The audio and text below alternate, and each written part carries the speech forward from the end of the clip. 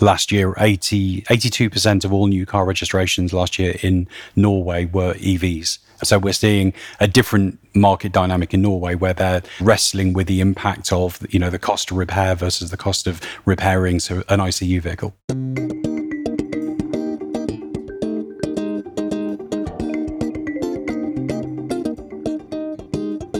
Good morning, good evening, and welcome. Matthew Grant here for a bit of a midweek special. I'm talking to Adrian Coupland at Earnix to learn about the challenges insurers face today in a world where the nature of risk is changing faster and in ways we often don't expect, from supply chain challenges to motor pricing. If you want to know more about Earnix and many other topics we cover, then take a look at our new website, www.instech.co, now organised around the themes and topics you care about.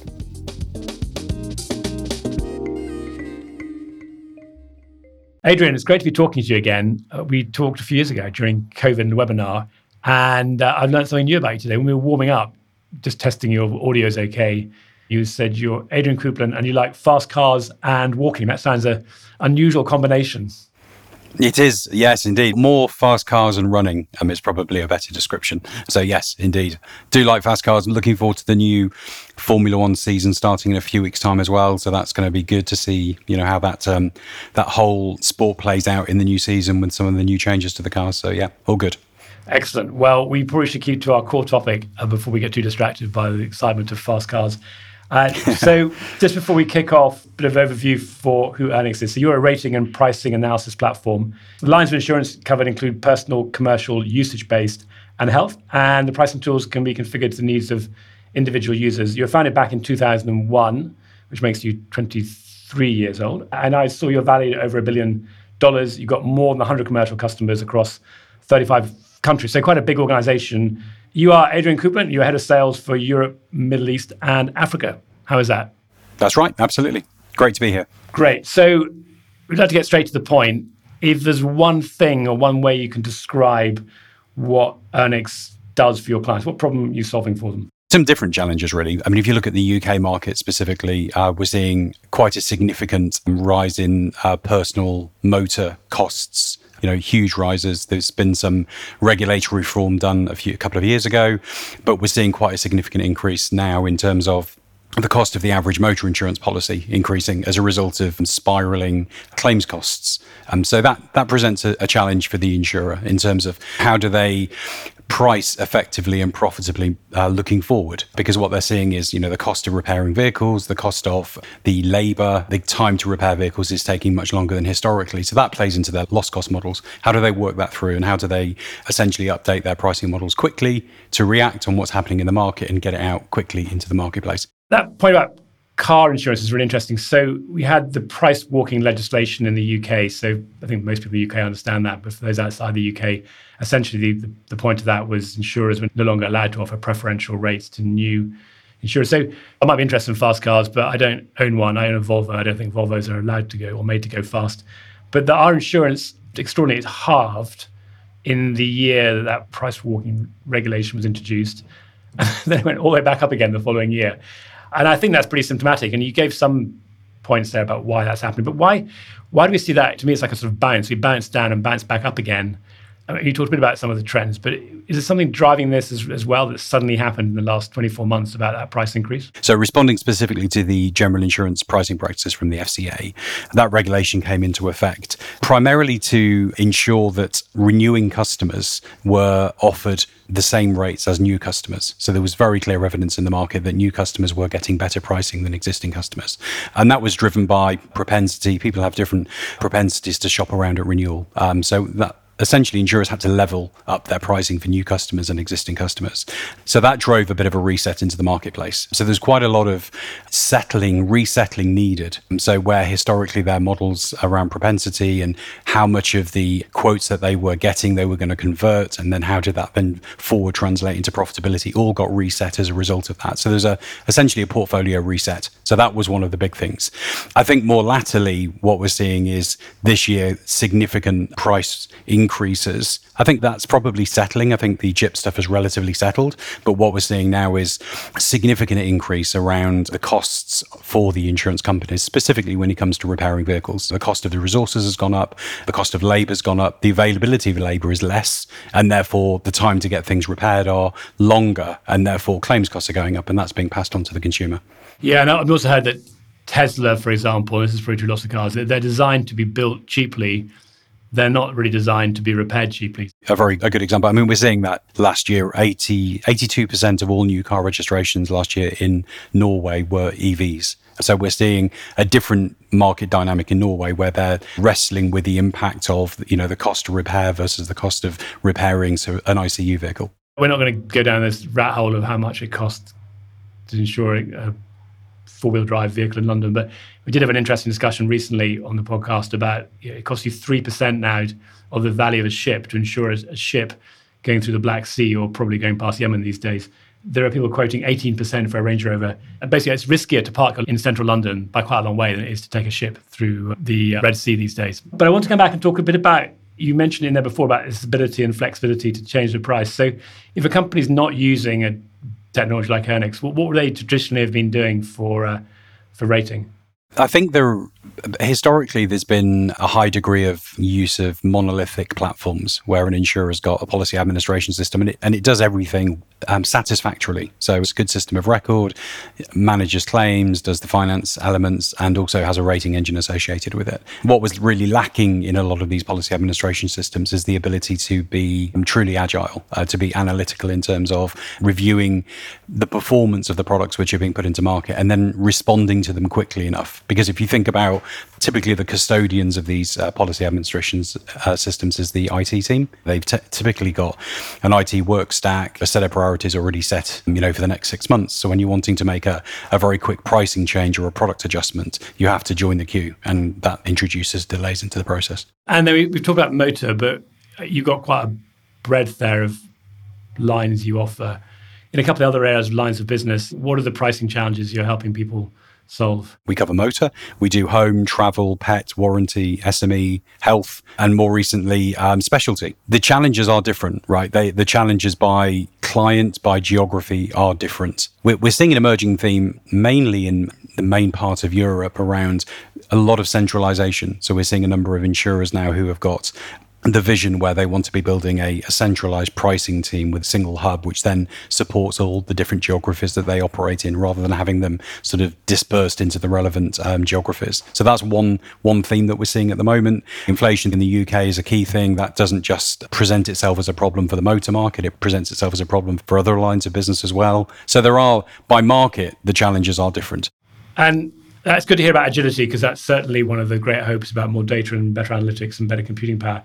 What are the examples of where you're seeing insurers are looking to be more agile, or even better, where they actually are succeeding in being more agile these days? One of the key challenges that insurers have been suffering with is the over-reliance on the business back into the IT team to make changes to their pricing and product, simplistically. So coming back to the earlier point around these monolithic platforms where they do everything well, there is a very, very clear movement and a very clear area of focus for insurers now to get the power back into the hands of the business. So when they want to make a pricing change, whether that's in a specialty line, whether it's in high net worth, whether it's in health, whether it's in pet or travel, they don't want to have to put themselves in a position where they're chasing rate. They see something, they see a market trend, they see a shift, and they want to act upon it. They do all of the work from the perspective of the analytics, they build new pricing, they build new rating, and then it gets stuck in a queue. And by the time they've deployed it to market, they're just too late. So what we're seeing is that real desire and hunger from insurers to become more agile, and they're now investing in doing it, buying business platforms, which actually puts the power back in the hands of the business user, who can go, right, the integration's done. These are the changes we want to make to our product. We're going to go and do them ourselves. We don't want to join an IT queue. We're taking back control of our future.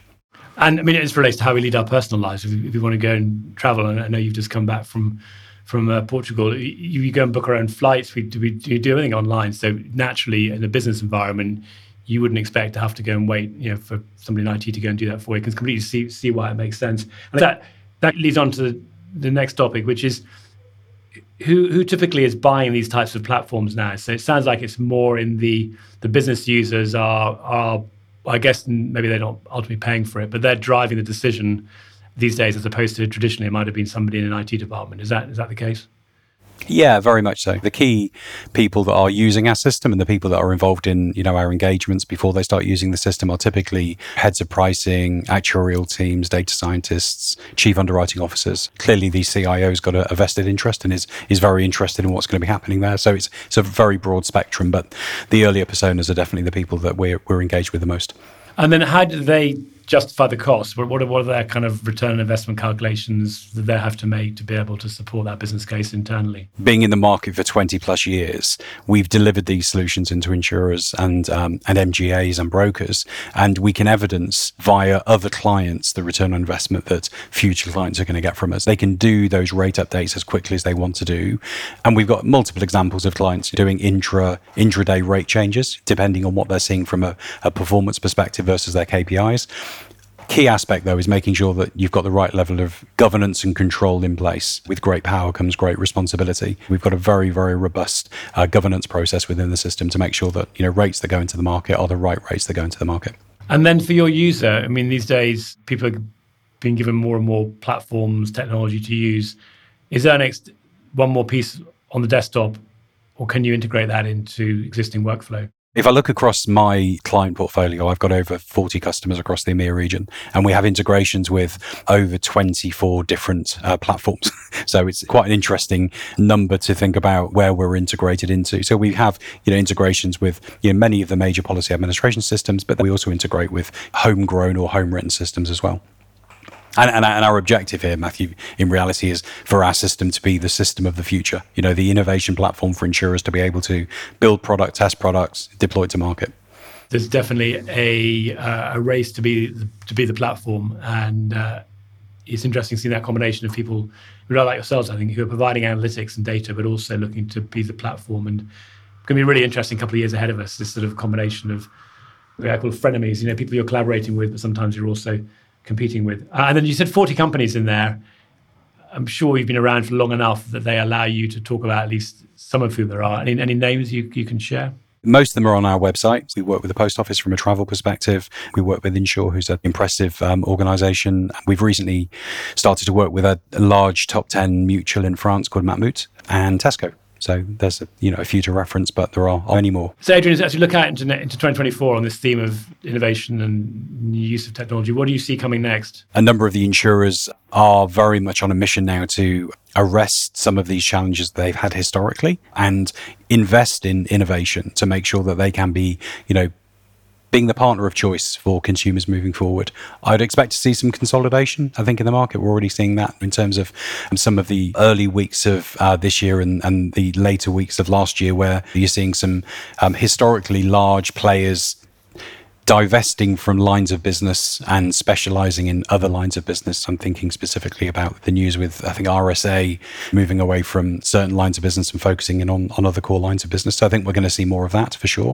From an Earnix perspective, one of the key areas of focus for us at the moment is we've recently launched a product called Underwrite It. So our existing pricing platform is called Price It. We've launched a product called Underwrite It, which has the power to transform the underwriting segment as we have with the pricing segment in the marketplace. So it's essentially an analytical machine learning based underwriting platform. So it will allow insurers to have a central place where they can store all of their underwriting rules.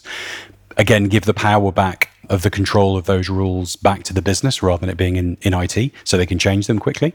And most importantly, they can run analysis. So if they're looking to do different segmentation, different underwriting rules for certain segments, they can run that and understand what the impact is both to their acquisition, but also their existing portfolio. So that's a super exciting product for us. And we're very, very excited to get that out into the market and start talking to our clients about it. Great names as well, nice and straightforward. So if somebody wants to know more about Price It or Underwrite It, what's the best way to discover that? Give me a call, connect with me on LinkedIn, go onto our website. All the information is on there. Very happy to speak to anybody in the insurance industry, anywhere. Great.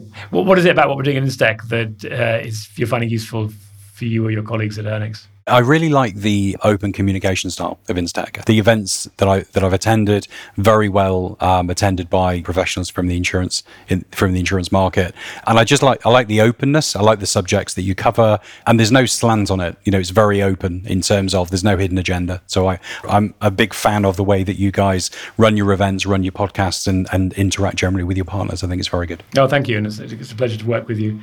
Well, Adrian, that's been really helpful. I'm going to let you get back to the rest of your day, but hopefully we'll see you in person again at some of the events. Lots of really interesting things coming out this year, pushing further out actually into the world of risk management. And you'll be interested to know, given you're interested in fast cars, I don't know if you were there for the last event we had with Aston Martin, but through our risk manager community, we're going to have the risk manager from Aston Martin turning up at an event in the not too distant future. So we'll let you know on that one specifically. That'd be good. Yes, look forward to that. Definitely. Okay. Many thanks.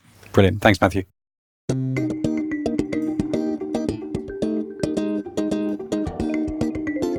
Well, that's it for today. If you want to learn more about membership of Instech and how we can help you share your stories with the world, take a look at www.instech.co or email any of us hello@instech.co.